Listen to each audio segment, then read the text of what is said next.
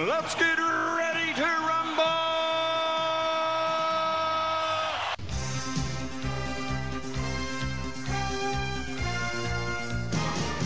Hello and welcome to Netflix vs. Cinema, a podcast that is getting a bit confused as to film release days. What days do film get released now, middle pandemic, whatever it is we are now. Middle of 2021, whatever it is we have. My name is Tosin. I am the host of the show. I am based in the United Kingdom in a small town called Bromsgrove in the middle of the country. And joining me as always on the Isle of Wight, a small island off the south coast of England, are Sharon. Hello. And Sean. Oh, yeah. How are we doing, guys? Yeah, I'm good. Yes, well, thank you. Yeah, cool. So, how about yourself? I'm doing well. I'm well. I'm going to try and move on a bit this week because last week when I got off the podcast, I got told off for taking a bit too long having fun with my friends. So Okay. We did have an upset baby at the end of it. Yes. Where's Daddy? Yes, we had an upset baby, which led to an upset mother. But so I'm doing having to. So I'm like, okay, I think we might need to cut down the amount of time we talk by 2 minutes to 5 minutes of film. 5 minutes, instead of 7 minutes cool. of film. That's cool. That suits me. Yep. But for those of you who may have just walked across us and stumbled across us for the first time, this is Netflix vs. Cinema, and what we do on this show is we go to the cinema. Now that we're allowed to again, it feels so good to say that.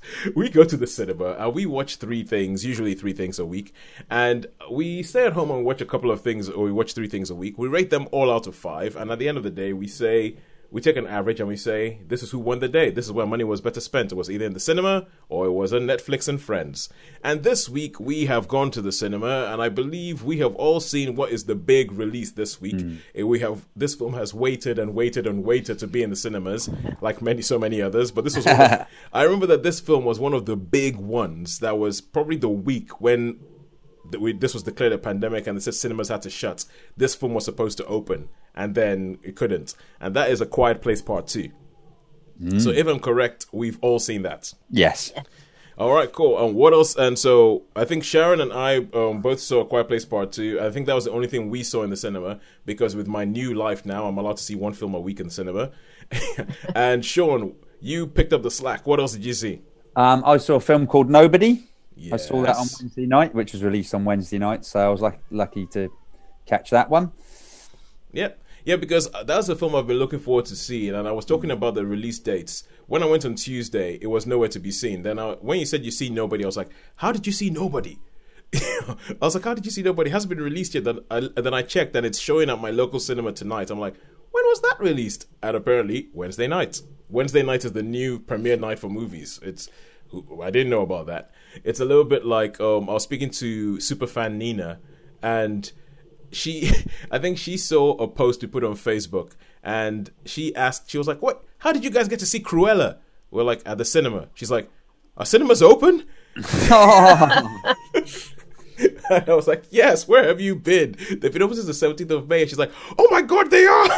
I haven't heard much from her since, so she might have just been in the cinema since. Just been in the cinema constantly. Just been in the cinema constantly. Okay, so we have Nobody. We have A Quiet Place Part 2. And I think, Sean, we have The Conjuring, which you sort of like gave a cursory thing. So yeah, I could go a bit more in depth than that, because I go a little bit more in depth because officially that hasn't counted towards cinema score or anything like that.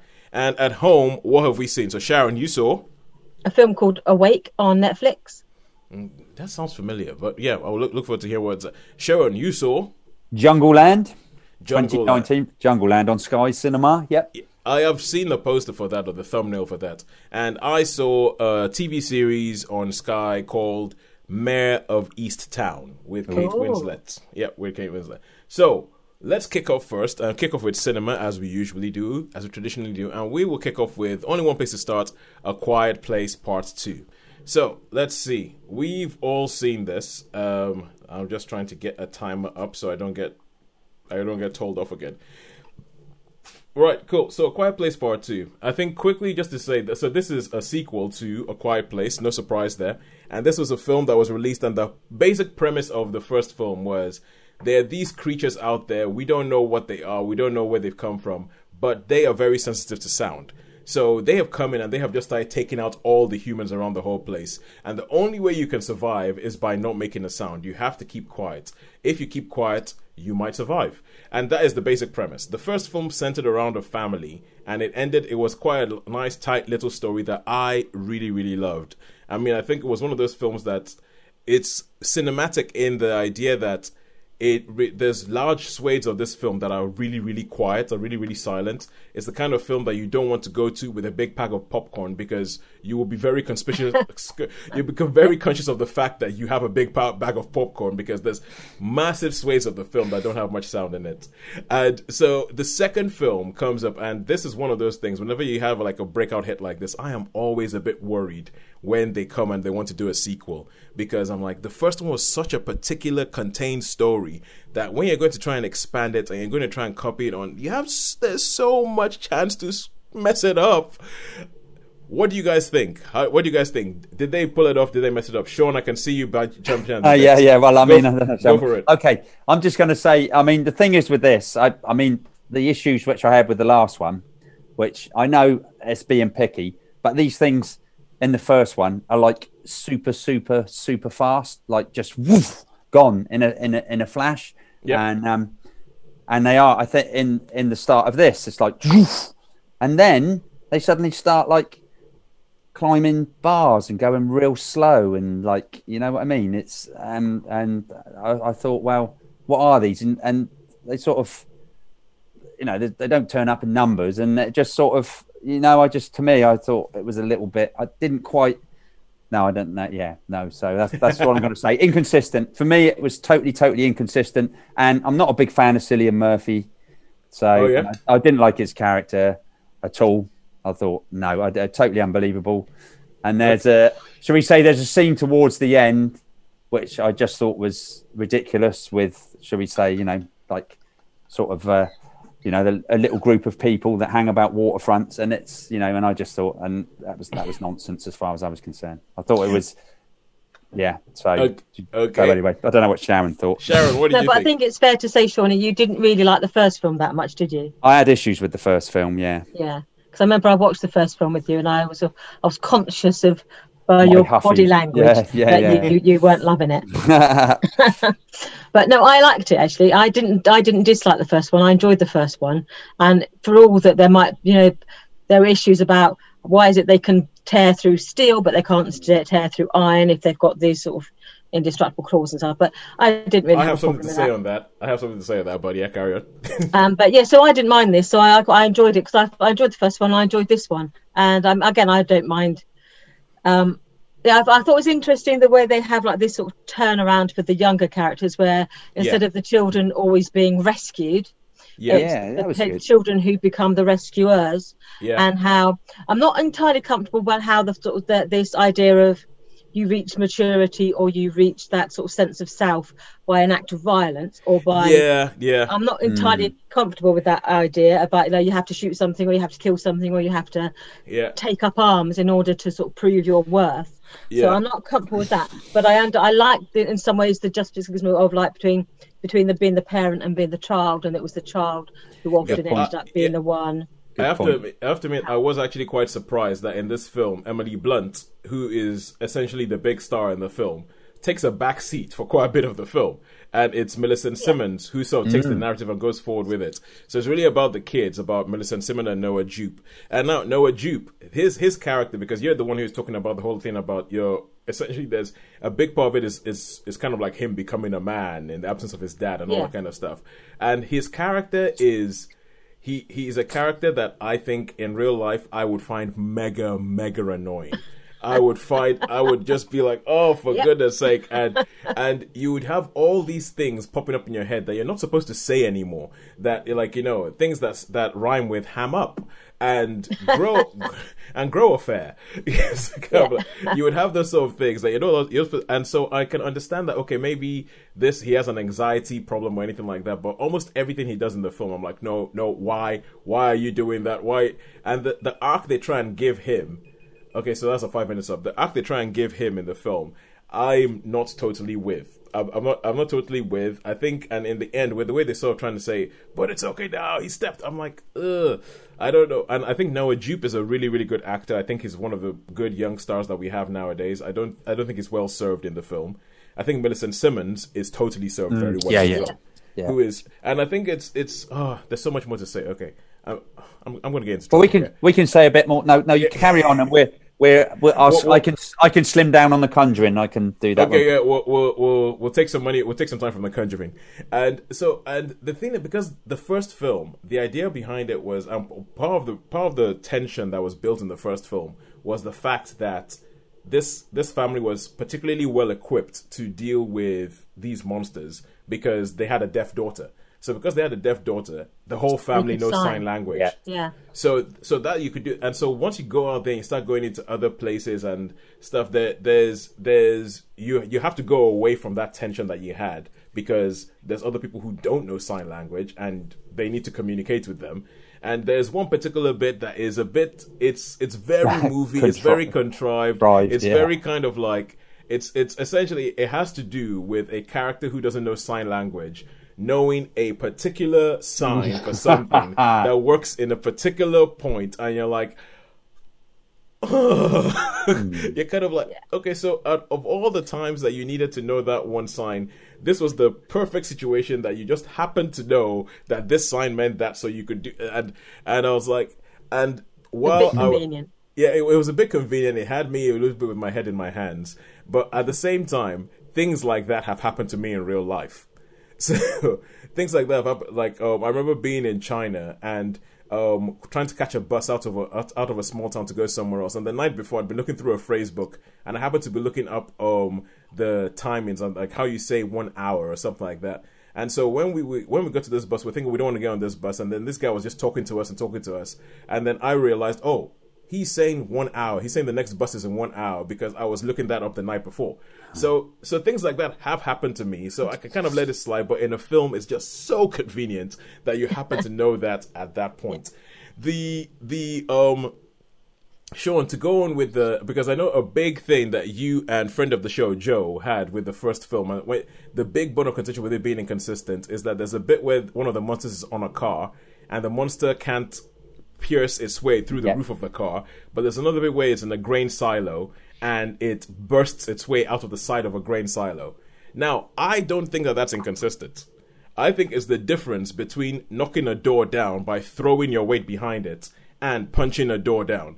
You might not be able to punch a door down, but if you threw your weight behind it, you can knock the door down. So anyway, but I think apart from that, you know, a couple of things, like you got these massive claw marks across the thing, and it just took them too long to get into the car, Tosin, in the first one. It was like 5 minutes, you know, and then they got to get rescued, and it was going boom, boom, boom, boom. So no, I'm not going to accept that one. Sorry, I accept some of the stuff you say, but with that one, I actually think it's consistent, but we have to go back and we have to forensically wait for the extra that we put online. Where Sean and I watch The Quiet Place, and we go through scene by scene. You see, that's why that's consistent. That's why that isn't. And the moving slowly, moving quickly thing. What they set up is that when the monsters hear a loud noise, they move quickly. When they're not sure, they're kind of creeping, trying to figure out if there's a noise.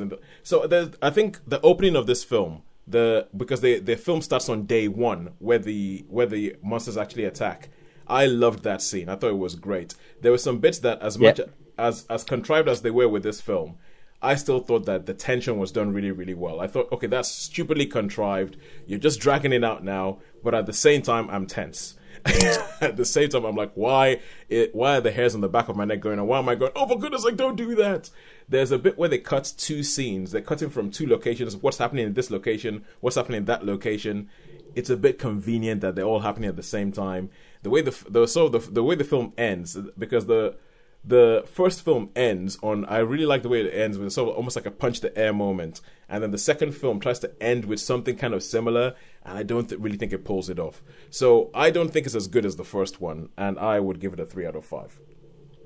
Yeah, I think it acts as a nice companion to the first one, but yeah, there are flaws. So I would agree with you, Tosin. I would give it a 3 out of 5, but I enjoyed it. Yeah, Yep. and although I've got lots of issues with the film, and I have got lots of issues with the film, and I still think the speed one. I think there's a couple of times in it when they would have been like whoosh when they heard something instead of just sort of listening. They'd have been on it like that. Bang. Yeah. That's it. Finished.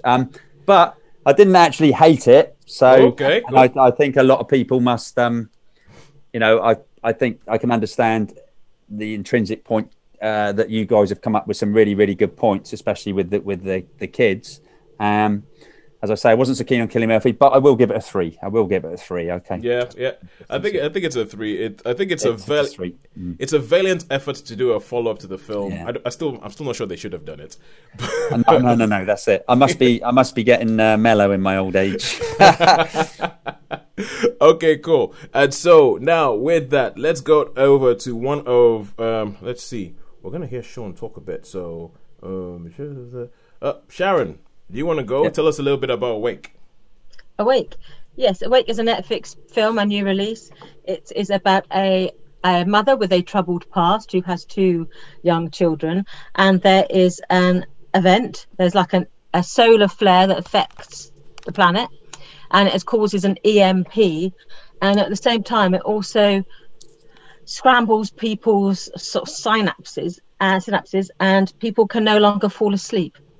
Oh. And one of the consequences of not being able to fall asleep is that when a very short amount of time, people become disorientated, they can't focus, they can then hallucinate, they can then basically their motor functions start to deteriorate, and eventually after about a week people just start dying. They just can't cope with the human body is not designed to not cope. Yeah, to not fall asleep. Yeah. And in this world, suddenly they realise that her daughter, who is something like 10 years old, can still sleep.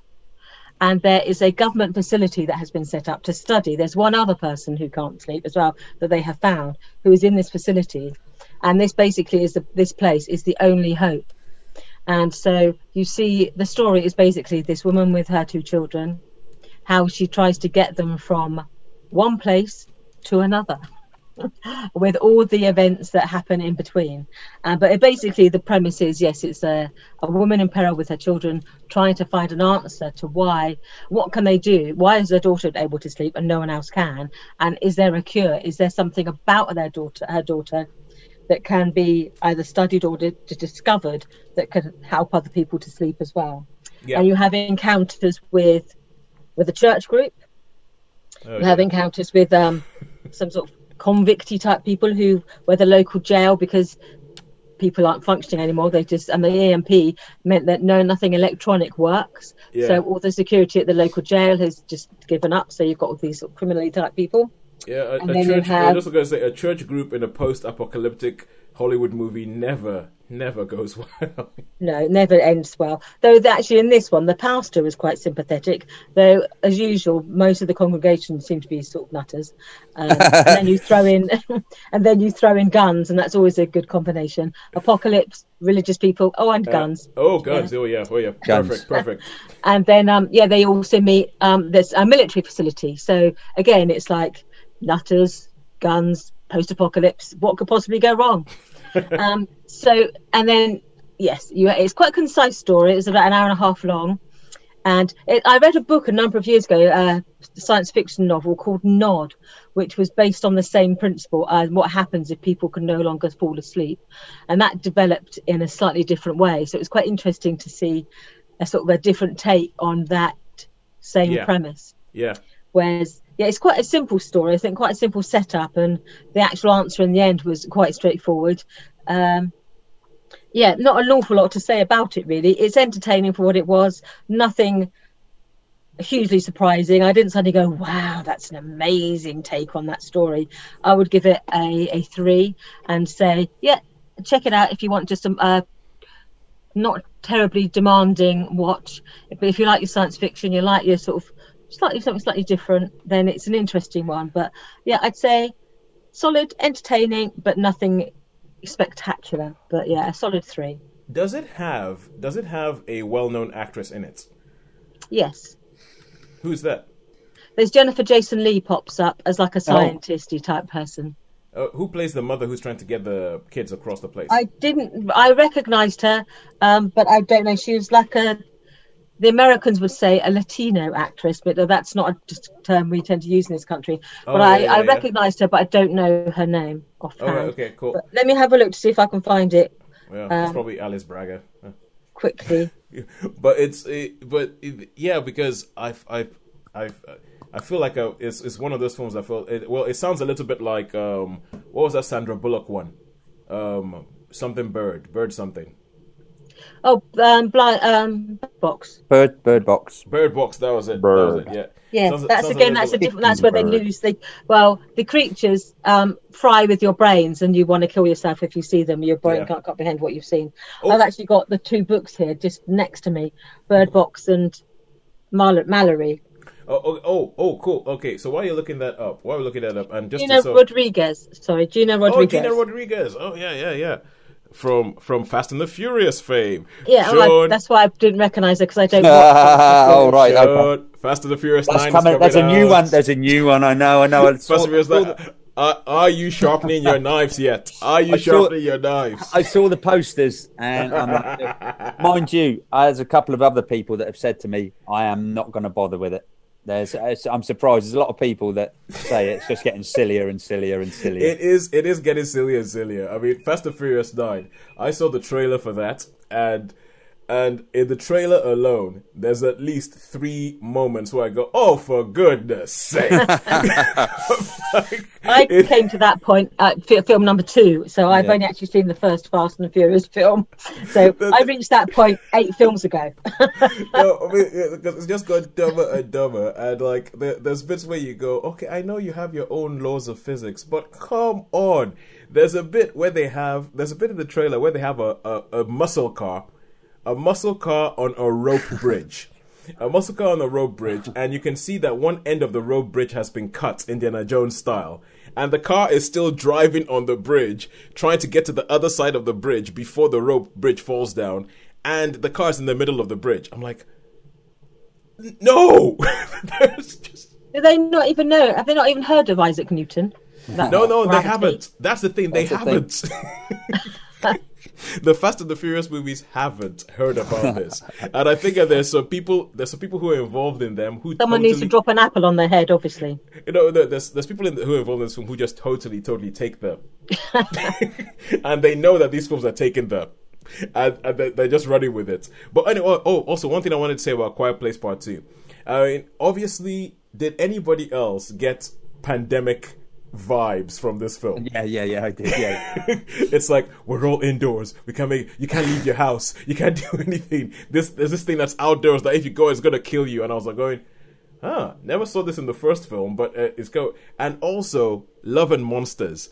After watching Love and Monsters and record, I just kept watching this film going, hang on a second, isn't the storyline of this is very Love and Monsters. We've got to leave the house that we haven't left for ages. We've got to go from this place to that. We've got to do something with the radio. We've got to put out a message that I was like, hang on. I was like, whoa, dude. And there's pirates. Yes. You've obviously got You've obviously got issues with it, Toes. No. It's not. Come back to it. It's not issues. It was just things that popped. What the heck is going on? Sorry, I think something in my office is trying to blow up. But I hope there's none of those creatures about. It might be one of those creatures. Yeah, that noise would mean that. But no, that depends, Sean. It could be one of the older ones, one of the geriatric ones that moves very slowly. Slowly. So they've been on Earth a bit longer. I reckon I got another 30 seconds. Okay, cool. So that is 3 for Awake. And now we're going to go back to cinema, and we're going to go back to Nobody, a film that I'm going to be honest with you, when I've heard about this film, it made me think of a combination of 2 things, because it's been widely publicized that it comes from the people who made John Wick. Yeah. So it made me think of John Wick, but when I hear about the storyline of Nobody, it makes me think of the David Cronenberg film A History of Violence. Now, yeah, I remember that film. Yeah. Okay. Yeah. So go ahead, Sean. So basically, this story, it starts off really sort of quite mundane. Just it shows like Wednesday, Thursday. He misses the he's got this family, and then the house gets broken into, and he's got he could actually take out these burglars. He's got a chance, and he doesn't, but his son does, and he's like, Dad, why didn't you? He lets them go, basically. He lets them go. But there's obviously some tensions there. There's tensions between his wife and tensions between his kids, and especially now his son's like looking at him, going, "Oh, well, you're anyway, useless." Yeah, you're useless. So he goes out. He goes to see his dad, and his dad's like, "How's it going?" He goes, "Yeah, I'm getting a bit upset here and all that." And during the robbery, this the necklace, his young daughter's necklace, has sort of gone missing. So he decides he's going to go and find it. So he gets on the bus to go and find this bracelet and he finds the people who burgled his house, and they're not particularly. They're like they've got a baby, they've got no money, they're not really. There was never any bullets in the gun, and so he sort of lets it go. Yeah. And on his journey back, this car crashes, and some people. It's practically in the trailer, this bit. So, and they stop and they sort of get on this bus, and everybody gets off, but he's not. He's just sat there at the back. And I don't know. Have you seen the trailer? No, I haven't seen the trailer, but I'm expecting the next words you say to be and it all kicks off. And it all kicks off. It really does. It's like he's obviously had this pent up frustration for like ages, and he sort of everyone gets off the bus because they're all a bit scared. First of all, there's this bit where there's a guy on the bus that he's gonna step in, and he looks at the protagonist, and the protagonist doesn't do anything, so he gets off, and there's this young girl left, and he just walks off, says to the bus driver, he says, don't bother calling the police, pushes the bus driver out, shuts the door, says something rather rude, and they all laugh like that, and then it kicks off. It's so it's pretty mayhem. But again, it turns out, I suppose it's pretty cliche, because it turns out that the people, he does some serious damage to some of them. Yeah. And obviously they're like Russians or Eastern Europeans. They're Russians, basically, that have been, and one that's injured is the brother of like a super Russian that's got like 500,000 henchmen. Okay, so and they far, history of violence. History of violence, yes. So yeah, basically, this is putting a human story on John Wick, basically, So and it turns out, So he goes, where he's working is a big factory, like steel pipes and memories. I'm not sure if you'd like this, Sharon, because memories of Rambo sort of come back. The last one we saw. Rambo: Last Blood. Some of it, yeah, but not that bad. So it might be worth a shot. It's much more John Wicky than Rambo: Last Blood, but there are moments where there is those sort of traps, should we say? That some. That. So it's lots of red stuff flying everywhere, and what have you. There's a lot of that, but he got his dad. His dad basically is. He was the guy who played the professor in Back to the Future. I can't remember the guy's name. Christopher Lloyd, yeah. But he's really, really old, and he's like in an old people's home. And obviously, being the Russians, they want to take out the family, don't they? So, but he's got a few tricks. Let's just say he's got a few tricks up his sleeve. Yeah. And also, someone who I haven't seen since Man with the Iron Fist, Raz's in it. RZA. So, and I like RZA. I think he's great. I think he's pretty cool, and he's obviously something in think Equalizer, mate. Like in the Equalizer, he's got the odd friends now and then. So of course, so he gets a bit of company to help along the way, and it builds up into this massive free for all with lots of shooting, lots of fighting, lots of blood, and it is very, very light-hearted. Even there's some really, really quite funny light-hearted moments in it. Well, the thing is that once you have a film that starts off from the people who brought you John Wick, you're not really expecting. No, you're not expecting subtlety, are you? Yeah, exactly. It's like when you're expecting style. You're expecting style. You're expecting, like, for instance, John Wick. The storyline. What happened? They killed his dog. He killed them all. That's it. That's it. So, as I say, this puts more of a human side to than John Wick. John Wick was just relentless, wasn't he? The character in this, he's got more. He's more of a human face, and. Yeah, it is. It was just really, really fun. So, I've really, really enjoyed this. And yeah, it might have been a bit silly, might have been a bit stupid, but I really, really enjoyed the movie. I don't think there was anything too dumb. that I haven't seen in anything else. You really, really enjoyed the story. And also, I saw it with Happy John, and Happy John rated it very, very highly. So, and if Happy John rates anything, Happy John likes it. We're happy. Happy John likes it because Happy John likes nothing. Yeah, just in case, you have not listened to the podcast before, you're not aware. The name Happy John is a little bit tongue in cheek. Yes, yeah. It's a little bit tongue in cheek. So if Happy John liked it, then okay, cool. Yeah. So how many stars did you give it? For enjoyability, I'm going to give this one a 4. This gets a nice 4-star from me because it's right up my street. Okay. I enjoyed it. That's good. Okay, I might give you guys a warning, a prior warning. Seeing as I'm only allowed to watch one film a week, this might be the film I watch next week anyway. Yeah, that's cool. Yeah. Nice. Yeah, no, go for it. That'd be good. Okay, so that was Nobody, 4 stars for Nobody. And now we're going to move on to back to Netflix and Friends. And this is a show that I watched called Mayor of Easttown, starring Kate Winslet.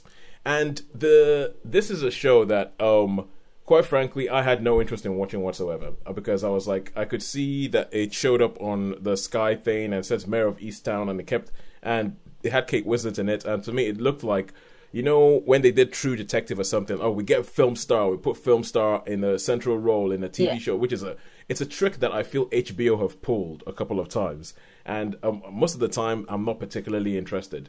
But this film, just kept getting more and more buzz, and I kept seeing articles pop up, and they were talking about, this, Kate Winslet this, and Kate Winslet that, and Kate Winslet talks about her husband and about how her husband looks after the kids, and there were all these opinion pieces about, why should that be a big deal? And there was a particular opinion piece that, and this seems to have gotten a lot of press, about the fact that Kate Winslet has a sex scene in it, and she spoke about the fact that there's a bit where you see a little bit of her, you see her stomach, and there's a bulge. And the director had offered to digitally remove the bulge for her, and she had declined.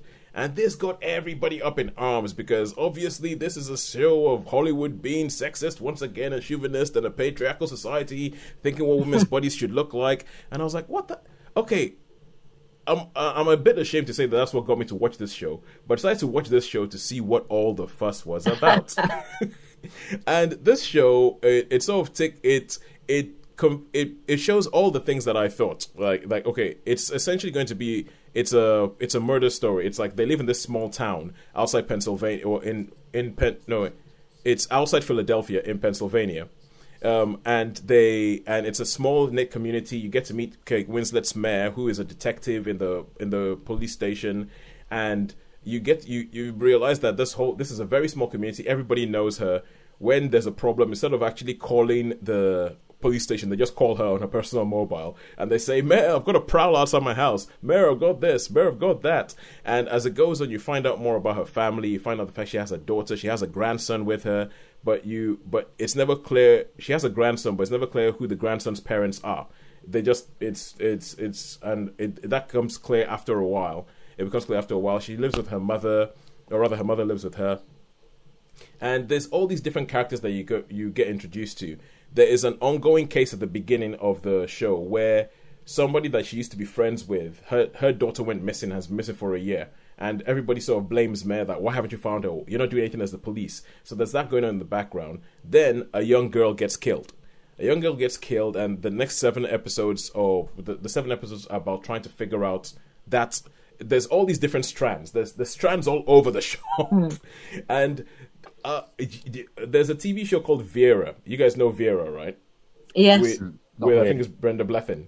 That's it. Yeah, and this just gives me the feeling of it's like a season of Vera. The only difference is that now you have an A-lister in the main thing. Like, I don't think that the story is anything new. Small town, someone gets killed. We're going to try and find the murderer. We're going to try and find... There's going to be familial things. There's going to be this going on. What's going to happen? There's going to be close to the main detective. There's going to be secrets that don't want to be revealed that get revealed. Exactly. All of those things in the playbook. And also the fact that you have... And even they even do this whole thing where, and they keep trying to fake you out, like, this is going to happen, and there it is, we found the killer. But you're like, hang on a second, we've got 2 episodes left, so no. It's like the killing in that regard, isn't it? You guessed the killer every week, and then it was like, fooled you again, and it's not, and they kept stringing you along. I think this has a lot from The Killing. I actually went along to look on it because I would not be surprised if this was a remake of a Scandi noir, because it very much has that feeling. And the Mare character has a very much sort of like, what's her name, Esther Lund in The Killing. Yes. Yeah, it has very much that feeling. So all in all, I mean, that storyline and everything like that, I think it's well done. I think it's well acted, obviously with A-listers. But I won't tell you who it is, but they almost kind of like, they use the casting, I think, almost as a red herring, because there's some big name actors who they put in the show who do nothing. They have like they make absolutely no difference to the storyline whatsoever. And I'm thinking, why the heck did you pay? Okay, I'm guessing that if you put him in there, probably everybody would think, oh well, that's the killer. But it's gonna, but it's, and so there's some things in there where I feel as if they're trying to play with your expectations of what this kind of show should be. I think it's all right. I don't think it's anything other than what you'd see on ITV on a Saturday night. I don't think it's that much more. It's kind of like Unforgotten. I think I would rather watch a season of Unforgotten than watch this. I would give it a 3 out of 5. And the final thing I will say on this is the whole controversy that got me to watch this show in the first place. I watched the entire season. The show ended, and I was like, "What the? When was it?" And I was like, "Wait, what? That was it?" And I watched the entire season waiting for this big moment that was going to come up, and I was going to be like, oh, okay, yeah, I see what they were talking about. It is literally, it is a second, if that, in the first episode. And I had to go back, watch it, pause it, to see what the heck the fuss was about. I didn't even see it. So you could see Kate Winslet's tummy. I didn't even notice anything. I honestly didn't see anything. There was nothing untoward. So I just felt like there was a bit of a storm in a teacup about it. Kate Winslet is brilliant. Julian Nicholson, who plays the best friend, is brilliant. The performances are great, but I think that the storyline is something, if you watch the Scandi Noir, you've seen it. If you watched Vera, you've seen it. If you watched the season of Unforgotten, you've seen it. So I don't think the storyline is anything major to write home about, and I think they know that. So that's why there's all these storylines all over the place that don't quite coalesce, but there's a lot of red herrings trying to throw you off the scent of what they're trying to do. But when you get to the final episode and you've caught the killer, and you know there's still 30 minutes left, you know something else is going to happen. Yes. So yeah, anyway, maybe it's a show that maybe could benefit from not having a progress bar at the bottom telling you how long it is that you've been watching it for. And all right, so that's Mare of Easttown, and I'll give that a 3 out of 5. And now we go to The Conjuring, The Devil Made Me Do It, the film that Sean gave a nice little 5-minute review last week. Do you want to say anything? Yeah, I say a little bit. I didn't give it too much thing, just to say because I mean we like to have the same amount of cinema as film. So yeah, basically it's a story of a murder, but the defense was demonic possession. The defense was demonic possession. Now, out of all the ones like Paranormal Activity and the whatever and the other Sinister ones and all those Insidious, the Conjurings are the ones I can probably be a little bit forgiving for whatever reason. But anyway. But to start off with, this film, and I think I might have said it last week, is basically the first bit before even the titles come up is exorcism, and it's just shot for shot out of the film The Exorcist. Basically, it's just basically, I think I probably said that last week. So it's basically a shot out of The Exorcist, and then the titles come up, and then it goes to this story of a murder that was committed, and the defense is going to be demonic possession, and it's basically the couple trying to prove this demonic possession. And I didn't think it was I mean, I didn't hate it. I mean, it didn't scare me. Nothing seems to scare me these days. I don't think I've been scared at all. I'm just dying to be scared. Only Happy John. Happy John scares me. Happy John does. He goes, Sean is like, I have a teenage daughter. Nothing scares me. Nothing scares me. No. One day there's going to be something that's scared. I mean, Sharon, you're not big on the horror genre yourself, are you? I don't mind schlock horror. So I like my zombies, and I like my. I'm not keen on anything that's realistic or psychological. So I don't mind your schlock horror. So your blood vampires, zombies, and that sort of horror I'm fine with. But I'm not into your creeping up behind you wearing death masks and stabbing people 100 times. Not really. Oh yeah, I know what you mean. Those 80 slasher picks. I think this is a bit more. This is a little bit more thoughtful. You know, this is in this movie they go through a process of trying to find, you know, to trying to prove things. Yeah. So, but I mean, I don't think any of them are particularly scary. You know, yeah, because the Conjuring movies, they're kind of almost sort of paranormal detective story. I think they are. Yeah, that's basically it. So they're like a detective story, and this wasn't half bad. And so, as I say, I would probably give this a 3-star, you know, because I didn't like hate it or anything like that. And I've watched some of the others, and the first one I might have had a few. I have a little couple of issues, and I'm thinking, well, blah, blah, blah, or it's a bit cliched, or there's a bit. But what I mean is, I didn't like huff and puff. I wasn't the huffle-puffler. Yeah, like Sharon says, when she can feel the tension rising in me when I start to bubble up. And that I can always tell. You don't have to say anything, but I can feel. No, I know. I can feel. You can feel. It's like when you enjoy a film, you're like horizontal, but when you don't like it, you get further and further up in your seat, and then I can feel you fidgety. Yeah. But I also think I would also imagine that The Conjuring, you went into this film with your expectations in the toilet. Yes, yeah, pretty much. Yeah. Probably not that bad, but I wasn't expecting it to be. Yeah, you know, we needed things, and it was cinema. Cinema was back. So it doesn't matter. It doesn't matter. It doesn't matter. Yeah, I watch it because cinema's here, and I mean, I love cinema, and just the experience of being back in the cinema was superb. Sure, you know what I would have loved? What I would have paid money to see if cinema had come back and the only film showing for the first week was the Fast and the Furious 9. It was the Fast and the Furious. I would have gone. I would have gone. I would have paid good money for that. Oh my god! Is that it? Well, it's like me if I turned up and it was all animation. I'd be going, "Oh, for goodness sake!" Yeah. Oh man, okay, that thought is gonna give me chuckling for like the next. It's gonna give me chuckling for like the next day or so. All right, cool. So now we get back to Netflix for our final thing, of the show, which is Sean. You said you saw Jungle Land. Jungle Land, yeah. Now, I've been seeing the thumbnail, as I said, for this on Sky Cinema. Tell us what is this all about? What made you watch it? Okay, well, basically, this is a story of two brothers. That one of them's got out of prison and he's been in a bit of trouble, but one of the brothers is a really, really super good bare knuckle fighter, and he's saying, "Oh, you know, we can make some money because he can do these bare knuckle fights." And he meets one of his ex compatriots, and basically he says, "Right, okay, you're going to have to do this for me to pay your debt." And so a girl has to tag along, and they're heading off to this big competition. Things happen along the way, and they get mixed up, and they get into fights, and they go. Now, the reason I watched this is because it's got two of my favorite actors, and the one that I really, really can't think of being good in anything. I think he might have been in one good thing. Anyway, you're going to love this, aren't you? So yeah, no. I'm trying to think. Jason Clarke. No, Jason Clarke. No, it's not Jason Clarke. I'm trying to think. I might have liked him in one thing. I might have even liked him in two, but most of the things I've done. Stanley Tucci. No. This is a different one. So this is.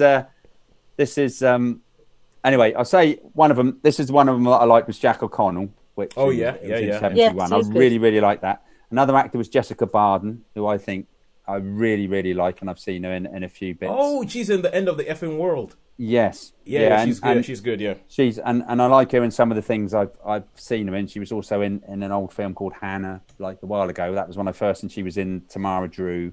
And I think she's really, really versatile, and she was in a couple of episodes of Penny Dreadful. Oh, yeah? So that was really good. The one you don't like, and the one I don't like. Gareth Hedlund. Go on, have a guess. No. Oh, Charlie Hunnam. Yeah, Charlie Hunnam. Yeah, because So, but you didn't watch Sons of Anarchy though, did you? No, I didn't watch Sons of Anarchy. No, so if you watch Sons of Anarchy, I think people have a completely different view of him. But I mean, he was in like the Lost City of Z and a bunch of other stuff. Anyway, I'll say like I guess the one film that you kind of maybe like that you give him a pass for. No, actually, no, he wasn't in that film. That was Gareth Hedlund. I was going to say Triple Frontier. Nope, never mind me. Carry on. No. Okay. So anyway, so basically the story and this girl that they're taking along, is a real handful, and she can cause, she's causing lots of trouble. So the two brothers are like, they're trying to make their way across. They get money. They've been given money. They've been given a car, but they lose the car. They get into a fight, and so there's all these little things that go along the way while they're making their way across to. And one of the characters obviously falls for the girl, and it turns out that something's happened. This girl has got something that someone wants, and it gets a bit bloody for a little while, but they do make it to the fight scene, and I don't really want to put too many spoilers in there. Okay, cool. That sort of way. So it's basically an adventure story. Two brothers, one's a bit exploitive of the other brother, but towards the end, they sort of, work it out, shall we say? Yeah. And so basically that's it. There's a time when this girl runs off, and they got to get her. And there's a time in the bar, and the fighter got drunk, and obviously he's going to get in a fight. So the older brother has to come in and say, "Yeah, calm it all down and stuff." So it's just a series of, it's just an adventure movie really with stories with a serious tone. Is it a bit like Peanut Butter Falcon? In that sort of adventure Mark Twain type style story? No, it's a bit more serious than that. It's a bit more. It's a little bit more gritty than that type of thing, I think, because with some of the incidents. But basically, it's it's a what can we say? It's a family story really about two brothers, and what happens on this journey. They have a journey together. Oh, Jessica Bar. Oh my! She wasn't Tamara Drew. She was one of the two girls who had a crush on the film star. The rock star. That's the one. Yeah. Oh my! Yeah. Oh God! Yeah, it was her. So, sorry, I'm just realizing that now because I saw Tamara Drew for the first time a while back, and I didn't connect the dots. But I agree with you. I think Jessica Barden is really good. She's versatile. She can play a lot. I've seen her in quite a few different roles, and I think she was in that one called Hannah with Saoirse, I can never say her name. Saoirse Ronan, where she's like the secret eight, always trained, and she's one. You see now I have to go back and watch that film now because I don't remember this at all. Oh right, okay, yeah. So, but as I say, I just think she's really and Jack O'Connell, I think he's absolutely he's good. Great in this, really really good in this. Charlie Hunnam lets it down. He does. Honestly, he does. I don't like the guy. I cannot. I mean, perhaps it must just be something that I don't see, but I don't like him in much. No, but sure, it's all right because I think I'm a big tennis fan, and there's some tennis players that I just have I have a totally irrational dislike of. I can't put my finger on it. I just know I don't like it. Yeah, I know. Yeah, it's like the face shows up, and I'm like, I want to punch something, and I don't know why. And it's like, so it's okay. I know you have your fair share of actors, and I reeled out a couple of them who you just don't like them on screen. But So how many stars would you give this? I'm going to give that one. I'll give this one a 3-star. 3-star. Okay, cool. 3-star. So we have a 3-star film. So now we have the final verdict. And here we have it. We have Netflix and we have cinema. Who do we think has won this week? So, Sean. Well, for me, I think it's been 3 across the board, except for Nobody, which was a 4. So cinema squeaked it. Yeah, like I said, there's only 1 4. I was trying to think what the 4 was for. So yeah, I would agree. There was 1 4 for cinema. Nobody got a 4. Nobody got a 4, yeah. And go watch it. Toes, watch that because I'd love your thoughts on it. And it's always great to see, when you watch things, how you know. It's okay, just first of all to say, yes, cinema, for the second week in a row, cinema has squeaked it by having one film that had a 4. that had a 4 in it. So, the truth is, Nobody is the kind of film that I feel like they... I'm about to sort of like repeat ourselves. Say I feel like they don't make them that much anymore, but they don't make them like that anymore. They don't make them like they used to. But especially with the last year we've had, I think Nobody is a film that's not supposed to be taken seriously. It's just supposed to go in there and you're supposed to sit down and have a blast with it. And I feel like that nowadays there's too much of oh no, we've got to make it serious. We've got to make it broody. We've got to make it this. We've got to make it that. And I'm not that's what I'm expecting from Nobody. I'm expecting Nobody to be like, hey, this is Bob Odenkirk. Bob Odenkirk is known for being a comedian. He's known for being a comedian. Then he played Saul Goodman in Breaking Bad. He now has his TV show Better Call Saul. So if it's Bob, it's essentially seen a guy who's known for doing comedy who wants to have his go at Jerry Action like Liam Neeson did. Yeah. And I'm good with that. I'm not expecting great things from this film. I'm expecting to just have a good time where I walk around going, yeah, that was silly, wasn't it? Yeah, but it was fun. That's what I expect from Nobody. If Nobody gives me that, I will be happy. So that's what I expect from that. But until next week, where hopefully I watch Nobody, I get to watch Nobody. It's a goodbye from me. It's a goodbye from me. And it's a goodbye from me. Thank you very much for joining us on Netflix for the cinema. Cool. Sharon, do you...